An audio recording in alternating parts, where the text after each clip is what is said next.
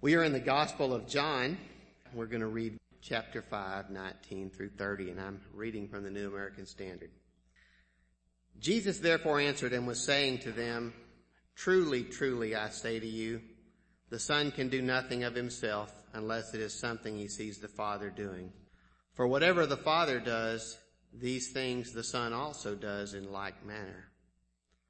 For the Father loves the Son and shows him all things that he himself is doing. And greater works than these will he show him, that you may marvel. For just as the Father raises the dead and gives them life, even so the Son also gives life to whom he wishes. For not even the Father judges anyone, but he has given all judgment to the Son, in order that all may honor the Son, even as they honor the Father. He who does not honor the Son does not honor the Father who sent him. Truly, truly, I say to you, he who hears my word and believes him who sent me has eternal life, and does not come into judgment, but has passed out of death into life.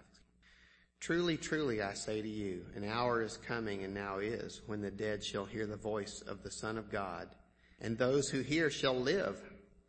For just as the Father has life in himself, even so he gave to the Son also to have life in himself. And he gave him authority to execute judgment, because he is the Son of Man. Do not marvel at this, for an hour is coming in which all who are in the tombs shall hear his voice, and shall come forth, those who did the good deeds to a resurrection of life, those who committed the evil deeds to a resurrection of judgment. I can do nothing on my own initiative. As I hear, I judge, and my judgment is just, because I do not seek my own will, but the will of him who sent me." Let's pray. Dear Heavenly Father, Jesus revealed you perfectly to men. Thank you that you tell us these things, Father. Thank you that you tell us how Jesus ever lived to do your will, how you and he are one, and what you've done that we might be with you. You in us, we in you, him in us. That great mystery, Father. I pray that as Tom shares the word today, you would move hearts to see Jesus more truly as he is, to see the revelation of the living God in him. It's in Christ's name we pray. Amen. Good morning. This is another of those astounding passages in the Gospel of John that tells us things about Jesus that make it clear we're talking about somebody amazing. The Son of God. The idea that there are people in the world who think the Bible presents Jesus as a great teacher or a great prophet or just a really great guy is very perplexing, starting with the first line of this gospel, right? The passage we looked at last week ended with the Jewish authorities angered to the point of seeking all the more to put Jesus to death. And their reason for wanting to do that was not only because he was breaking the Sabbath by healing a man on the Sabbath, but because he was calling God his own Father, and they said that meant that he was making himself equal to God. Our passage this morning is the first part of Jesus' response to that accusation. And I'll give you a spoiler alert. It's not a defense. Jesus is presenting a demand for unconditional surrender.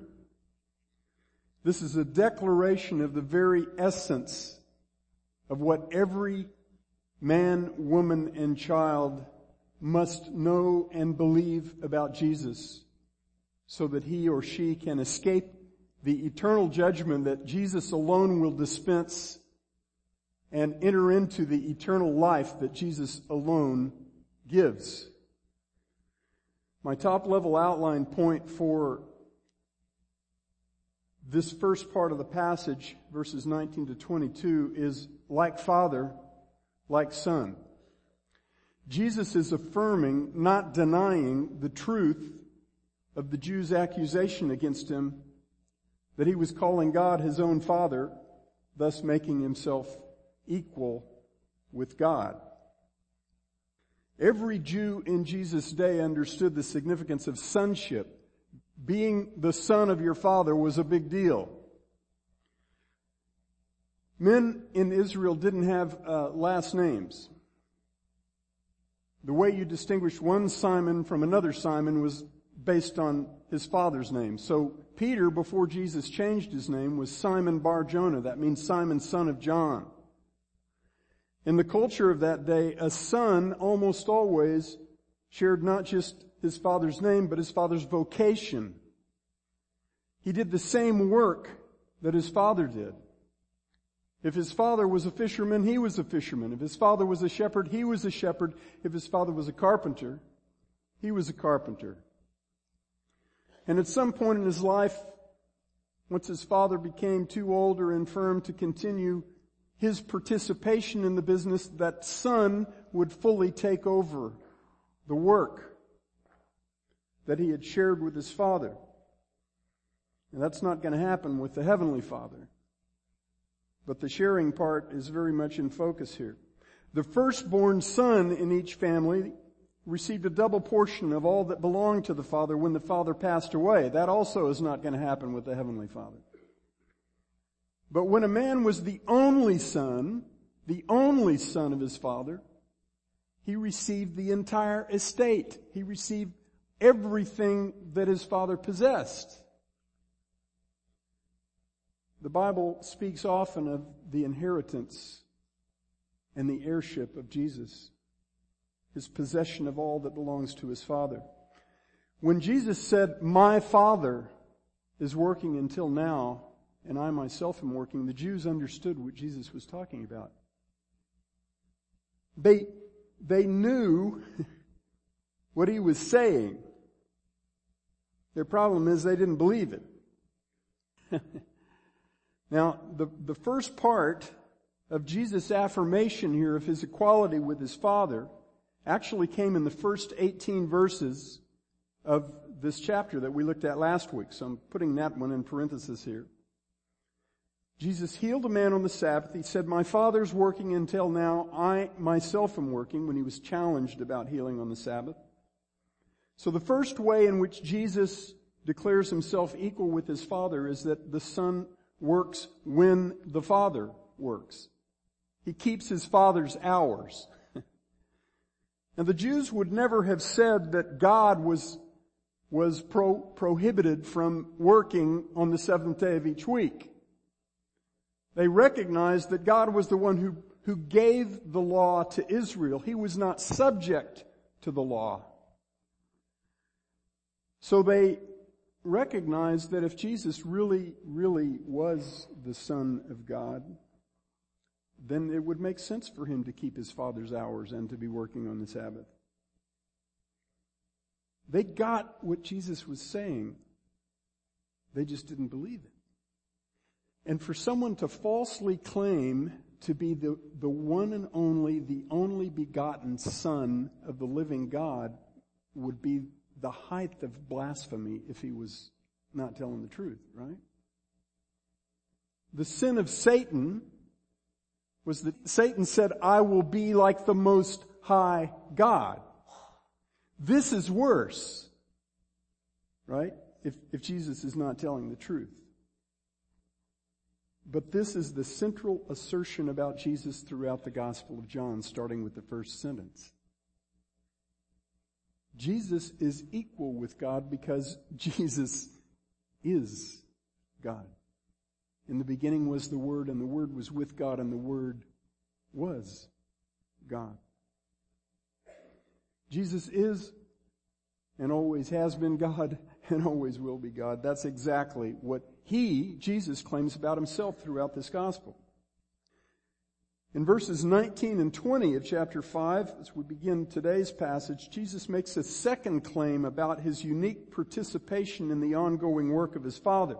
Not only does he work when his Father works, but the work that he does is his Father's work. Jesus was the perfect man. He was the perfect fulfillment of God's design for mankind. And where do you find that design? On the first page of the first chapter of the first book of the Bible in Genesis 1. God's design and intention for man was to be His image bearers and agents in His creation, to do His work, His way in His creation. Mankind in general and every human being in specific flunked that assignment terribly. Always. But Jesus fulfilled it perfectly. He did only what His Father gave Him to do, intended for Him to do. He said only what His Father intended for Him to say. And when I was initially taking notes on verses 19 and 20, the first thing I wrote down was that Jesus perfectly submitted to His Father in all that He said and did. That's certainly accurate. But it leaves out an important facet of what Jesus actually says in verses 19 and 20. See, He doesn't merely say that He does only what His Father tells Him to do. He says that He does only what He sees His Father doing. Present tense. And then He says, whatever the Father does, the Son does also in like manner. So He does what His Father is doing, and He does it His Father's way. Throughout His earthly ministry, Jesus did His Father's work not only in perfect submission to His Father, but together with His Father. It's not merely submission in a vacuum. It's collaboration between the Father and the Son. They are going about the same work. And by the way, if you listen through Jim Ellis's outstanding class on the Trinity, which is available on our website, one of the points he makes is about the inseparable operations within the Trinity. We'll see a lot about that later, like in John chapter 14 and 16, when Jesus starts talking about the Holy Spirit, and you see that He says the Spirit does this, and then he says He does the same thing. This whole principle is borne out further in the next verse. For the Father loves the Son and shows Him all the things that He Himself is doing, and greater works than these will He show Him, that you may marvel. Jesus was doing His Father's work together with His Father. He wasn't just a perfectly submitted servant of His Father. He was the beloved Son of His Father. He was a partner and co-worker with God the Father. Like Father, like Son. The Son works when the Father works. The Son's work is the Father's work. Now in verse 21, Jesus begins to get more specific about the nature of that work that He shares with His Father. He says in verse 21, for just as the Father raises the dead and gives them life, even so the Son also gives life to whom He wishes. Now, this isn't the first time in John's Gospel that Jesus is declared to be the source and giver of life. Listen once again to chapter 1, verse 4. In Him, that's in the one called the Word, Jesus, in Him was life, and the life was the light of men. Now, how long has that been true of Jesus, that He was life? Well, it's been true as long as all the other things that John chapter 1 declares about Him. It's been true since before the foundation of the world.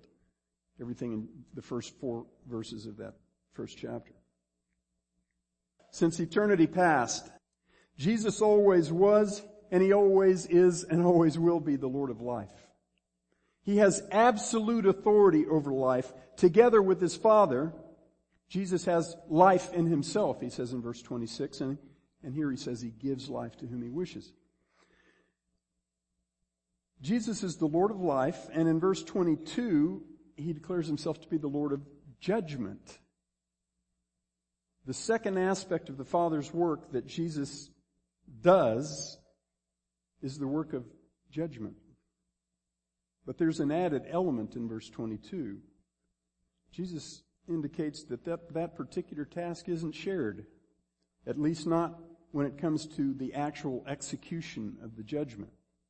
He does say, by the way, in verse 30, at the end of this passage, that He judges, He says, as I hear, I judge, and my judgment is just because I do not seek my own will, but the will of Him who sent me. So He's still submitting to his Father in that judgment. But the Father has handed the whole package over to Jesus. He's the one who does all the judging. Not even the Father judges anyone, but he has given all judgment to the Son. Verse 27, a little later, says that the Father gave the Son authority to execute judgment because he is the Son of Man. Jesus is the one and only perfect man. He's the only man who never sinned. He's the only man who perfectly fulfills God's law because he fully shares God's character. It is to that one man that that the Father has given all authority to judge mankind. Now the world loves to think of Jesus as a benign kind of a person, right? He's all about gentleness and kindness and mercy. He's way too loving to be judgmental. But what happens when you point those people to our Lord's own declaration to John the Apostle later in Revelation 19 that he, Jesus, will soon return to judge the whole earth. And when he does, he will fill a great valley up to the bridles of the horses with the blood of those whom he has slain, using nothing more or less than his spoken word. What happens when you show those people in Revelation 20 that same Jesus is one day going to call everyone who died in that valley and everyone from every age who has ever died in unbelief to come forth out of their graves and to stand before his great throne, and he's going to cast every last one of them into the lake of fire forever. Everyone who has refused to believe in him. What happens when you show people who consider Jesus a benign kind of guy those sorts of verses? They generally don't want to have anything to do with him. But that's the real Jesus. The one who gives eternal life to whomever he wishes will eternally judge all the rest. That's the Jesus of the Bible. Now, what does this demand of us, these things that Jesus has just declared to be true of himself? In verse 23, he tells us what it demands of us, of every person. God the Father has given all life and all judgment into the hands of his Son, in order that all may honor the Son even as they honor the Father. And in case we don't get the message, Jesus then says, he who does not honor the Son does not honor the Father who sent him. That verse is the central demand of this entire passage and of this entire chapter. And if you put it together with John's overarching purpose for this gospel in John chapter 20, that you may believe that Jesus is the Christ, the Son of God, and that believing you may have life in his name, this verse is the central demand of the whole gospel. Because unless you honor the Son even as you honor the Father, then you don't have that life. And I wouldn't stop there. If the question is, what does God demand of human beings? John chapter 5 verse 23 could easily be said to be the central demand of the entire Bible. That every human being must honor the Son even as they honor the Father. The words even as they honor the Father refer both to how we honor Jesus and to how much we honor Jesus. We're called to honor Jesus in the same way that we honor the Father and every bit as fully as we honor the Father. What does it mean to honor someone? Well, the biblical word for honor is a word that means to assign appropriate value or worth. To honor the Son as we honor the Father means that we value the Son exactly as we value God the Father. Whatever praise we offer up to the Father is due to Jesus.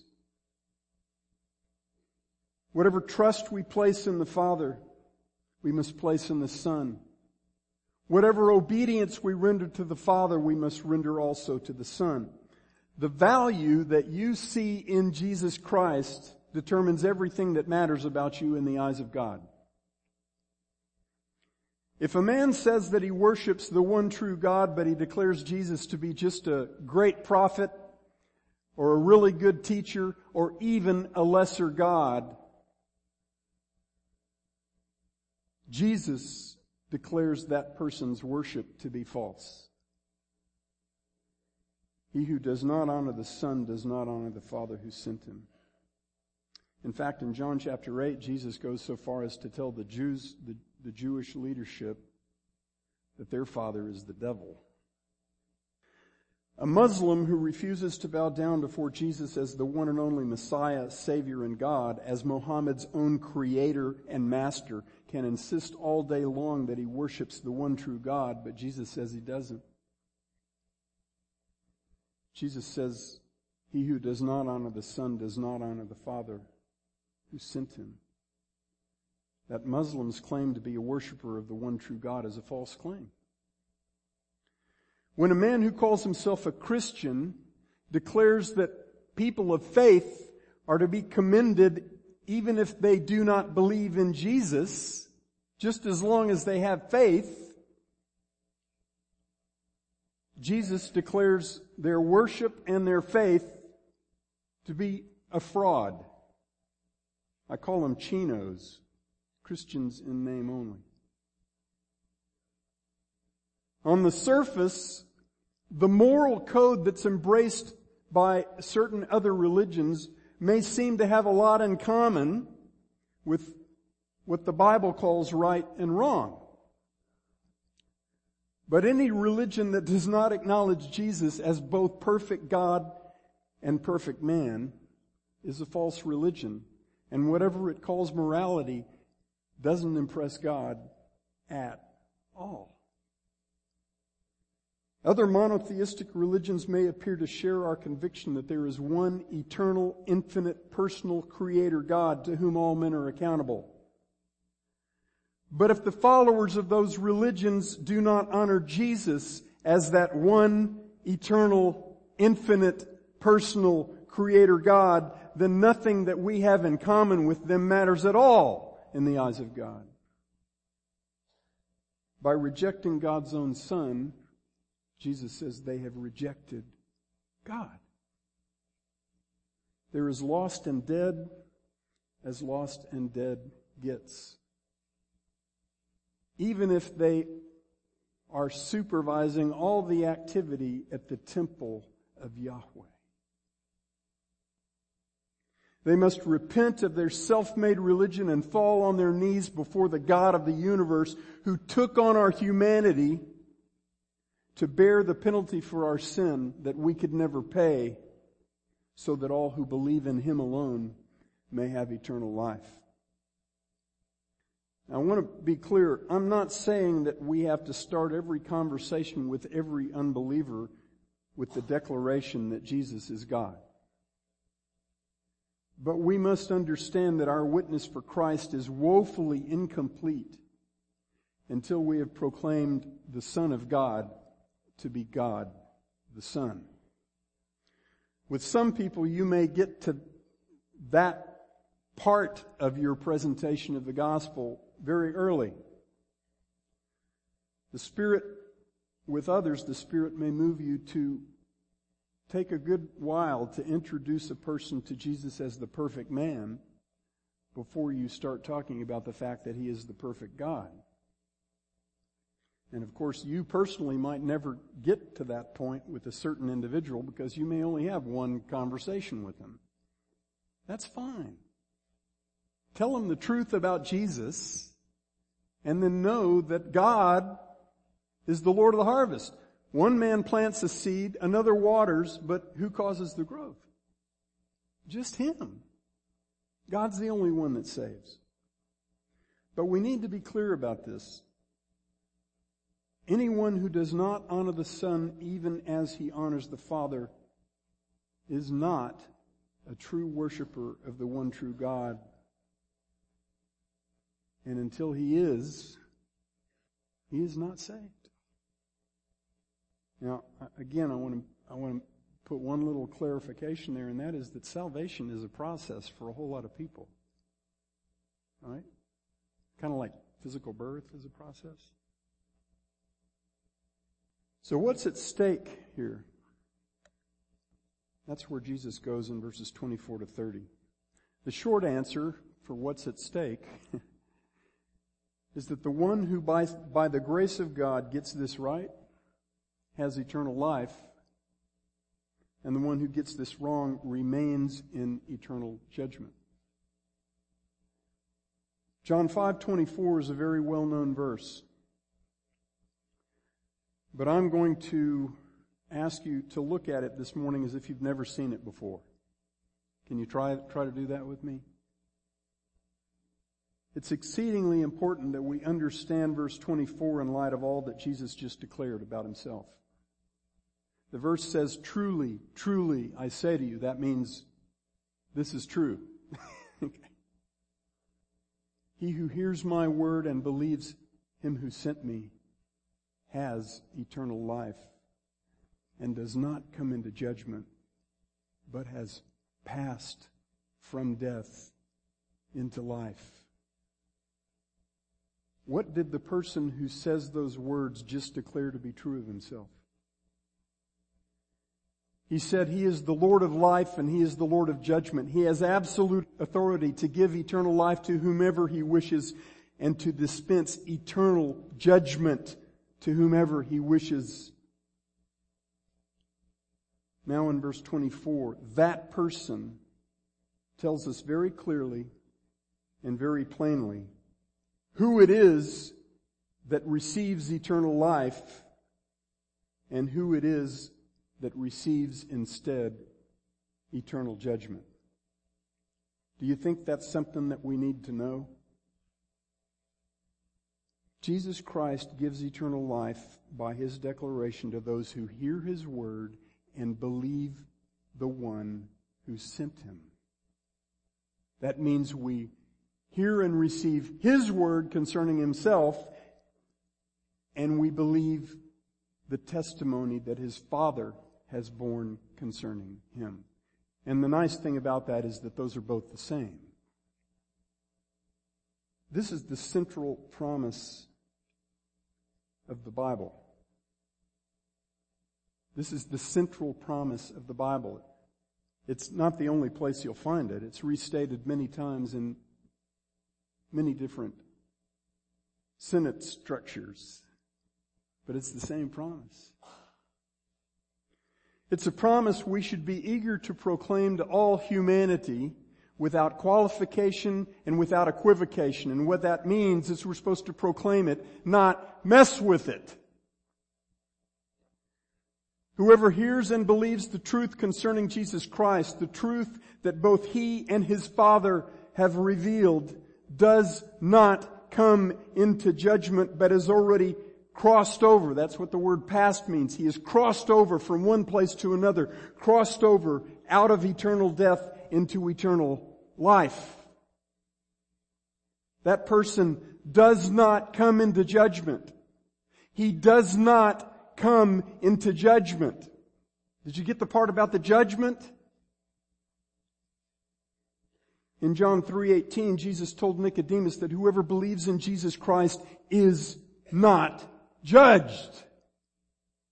And then he said, he who does not believe has been judged already because he has not believed in the name of the only begotten Son of God.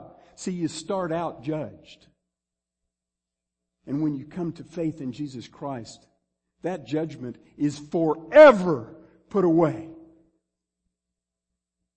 If you believe in Jesus Christ, if you're trusting in him alone as the one and only Savior, the one who paid the penalty for your sins, who gives you eternal life, then you're not waiting for judgment day so you can find out if you really have eternal life or if maybe you're actually really condemned.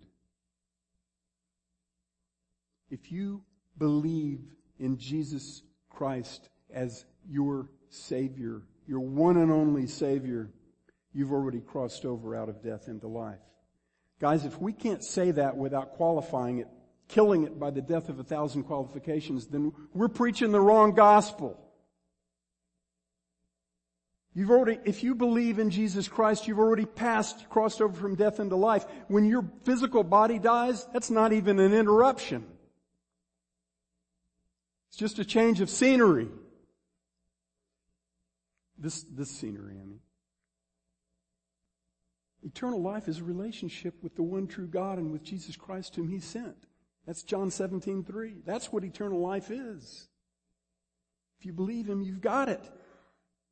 In verse 25, Jesus says, "An hour is coming and now is, when the dead shall hear the voice of the Son of God, and those who hear shall live."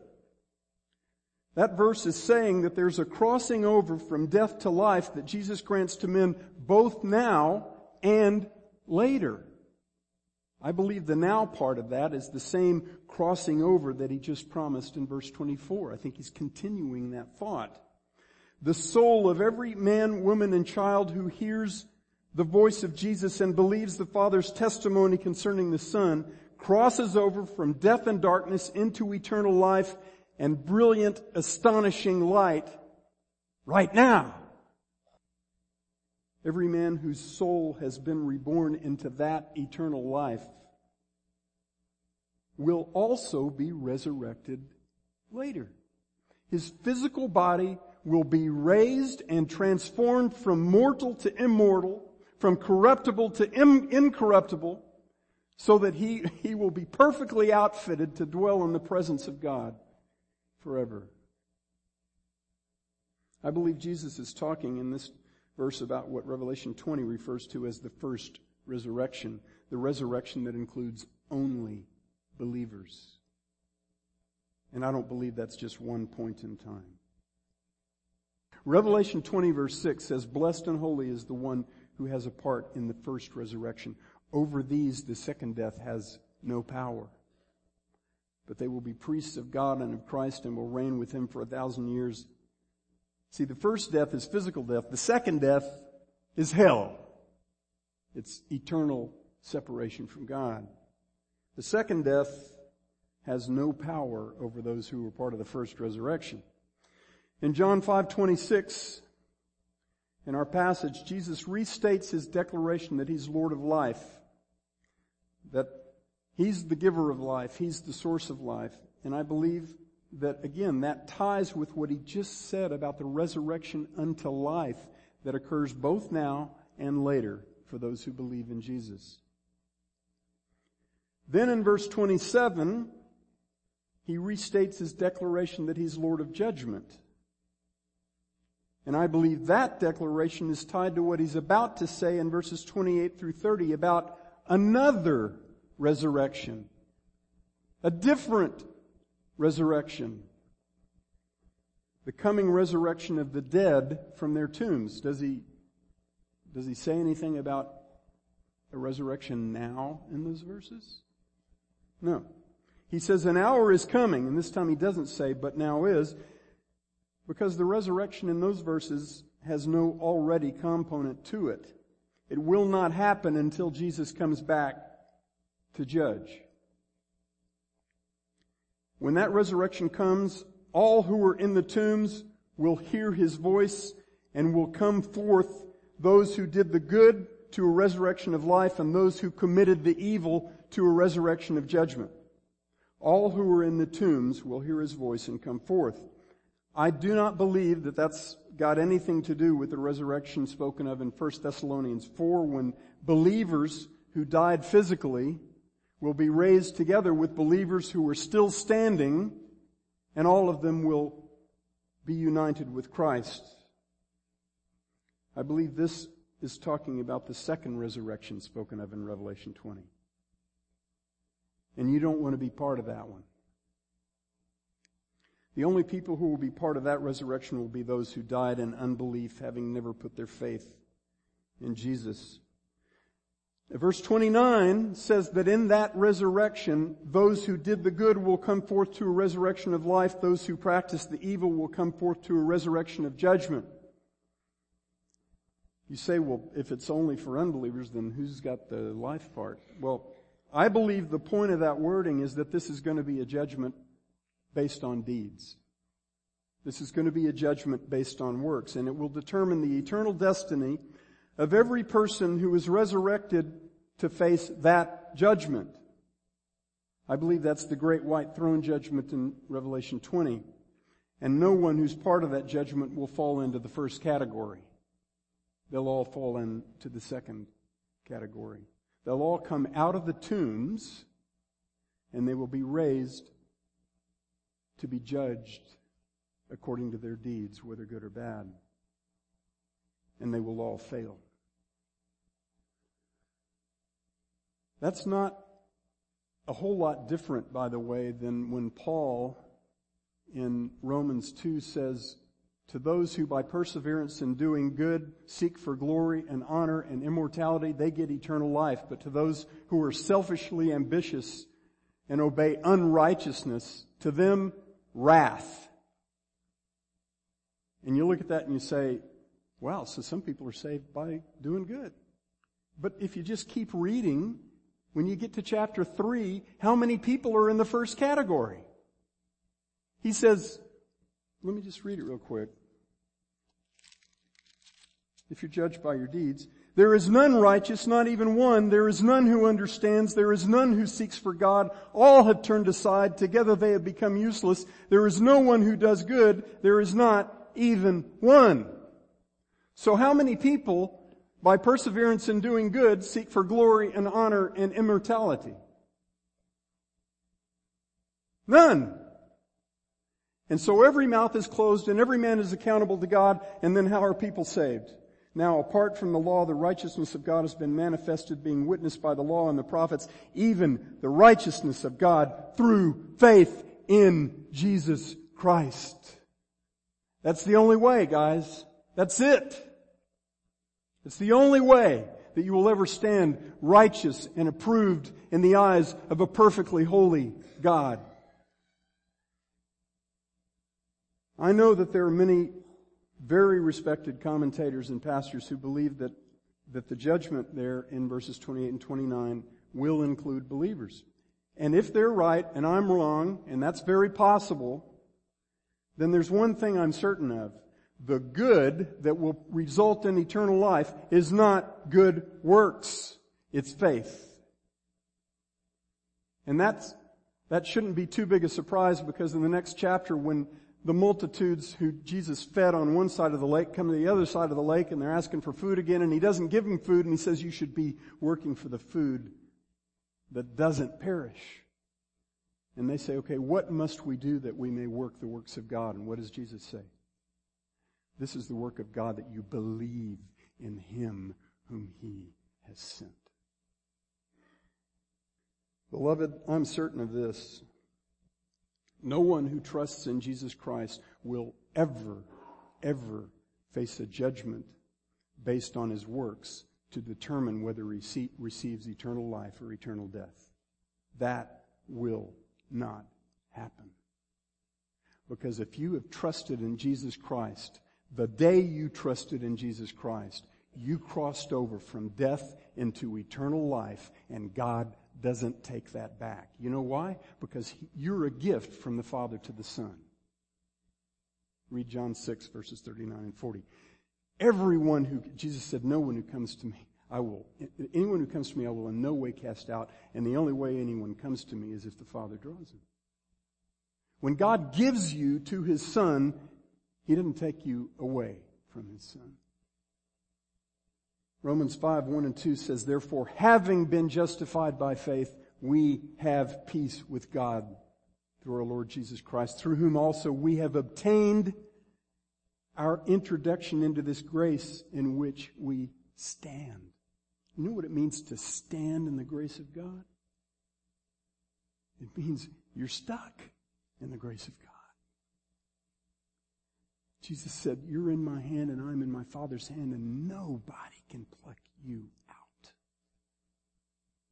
I listened to a marvelous sermon that I highly recommend by an old Scottish preacher named Edward Donnelly. You can find it on sermonaudio.com. And he has 6 messages on assurance, and one of them is called The Primary Grounds of Assurance. And he talks about the secondary grounds, and he has a lot of great things to say about the evidences of the works that God produces in us, of the testimony of the Spirit in our hearts, that we are indeed children of God. He has a lot to say about many evidences, our love for the brethren. But when he comes around to the primary grounds of assurance, you know what he says? He quotes another preacher and he says, if you ask me how I know that I am saved, and the first thing out of my mouth, the first 2 words out of my mouth are because then I've got it wrong. The first 2 words out of my mouth must be because God. This promise in John 5:24 tells me all I need to know that I am saved. Because if I believe that promise, God says I've crossed out of death into life. Some modern preachers insist that on the last day God will examine the works of every professing believer to see if those works demonstrate real saving faith. That God will look at your imperfect, incomplete, inconsistent works to determine if your faith was legit. And that will determine whether you get to spend eternity with Him or are consigned to hell forever. I'm sorry, guys, but to me, that's just another dressed up version of salvation by works. And it's not the gospel. I know there are people here who disagree with me, and I love you. But to me, this is bedrock stuff. If your trust is not in Jesus Christ, then your works will absolutely determine your destiny, and your destiny will be hell. But if your trust is in Jesus Christ, your works will never touch your righteous standing in the eyes of God. They will never have anything to do with your righteous standing in the eyes of God. There is a work that will. There is a work that has everything to do with your righteous standing in the eyes of God. Romans 5:18 is just one work. So then, as through one transgression there resulted condemnation to all men, even so through one act of righteousness there resulted justification of life to all men. One act of the perfectly righteous Son of God. One glorious act of righteousness that makes every believer in Jesus Christ forever righteous in God's eyes. Having been justified by faith, we have peace with God. That's not a temporary condition. That one act of righteousness was Jesus' blameless blood poured out as the perfect ransom for your wretched soul, if you're trusting in Him. The last words Jesus spoke at the cross as He gave up His last breath were, "It is finished." What is finished? That one glorious saving work. The only work that will ever have anything to do with your righteous standing in the eyes of God. Jesus did it. You can't. You never will. You need to stop trying, and you need to put all your faith in Him, because if there's any of it placed in you, you've got this wrong. I hear a lot of preachers talk about cheap grace and a watered-down gospel. And most of the time they're talking about not making enough of the importance of works as a proof of saving faith. You know what I believe cheapens grace and waters down the gospel? The surest way to cheapen a free gift that you did not deserve is to offer up proof to the giver that he made the right choice when he gave it to you. Any kind of proof. Anything about you. Anything at all about you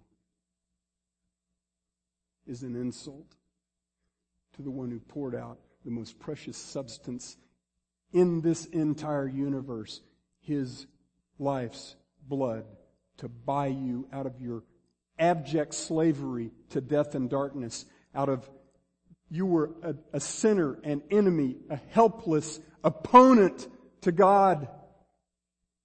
You were like Saul on the road to Damascus, looking for another Christian to arrest and take to Jerusalem to be killed. That's how God saw you. And when God brought you to faith in Jesus Christ, that's when you who thought that you could see, finally saw. That's when you who were dead came to life. Dear Father, may we truly honor the Son even as we honor you. And may we, by the power of your Spirit, call all men to do the same. And Father,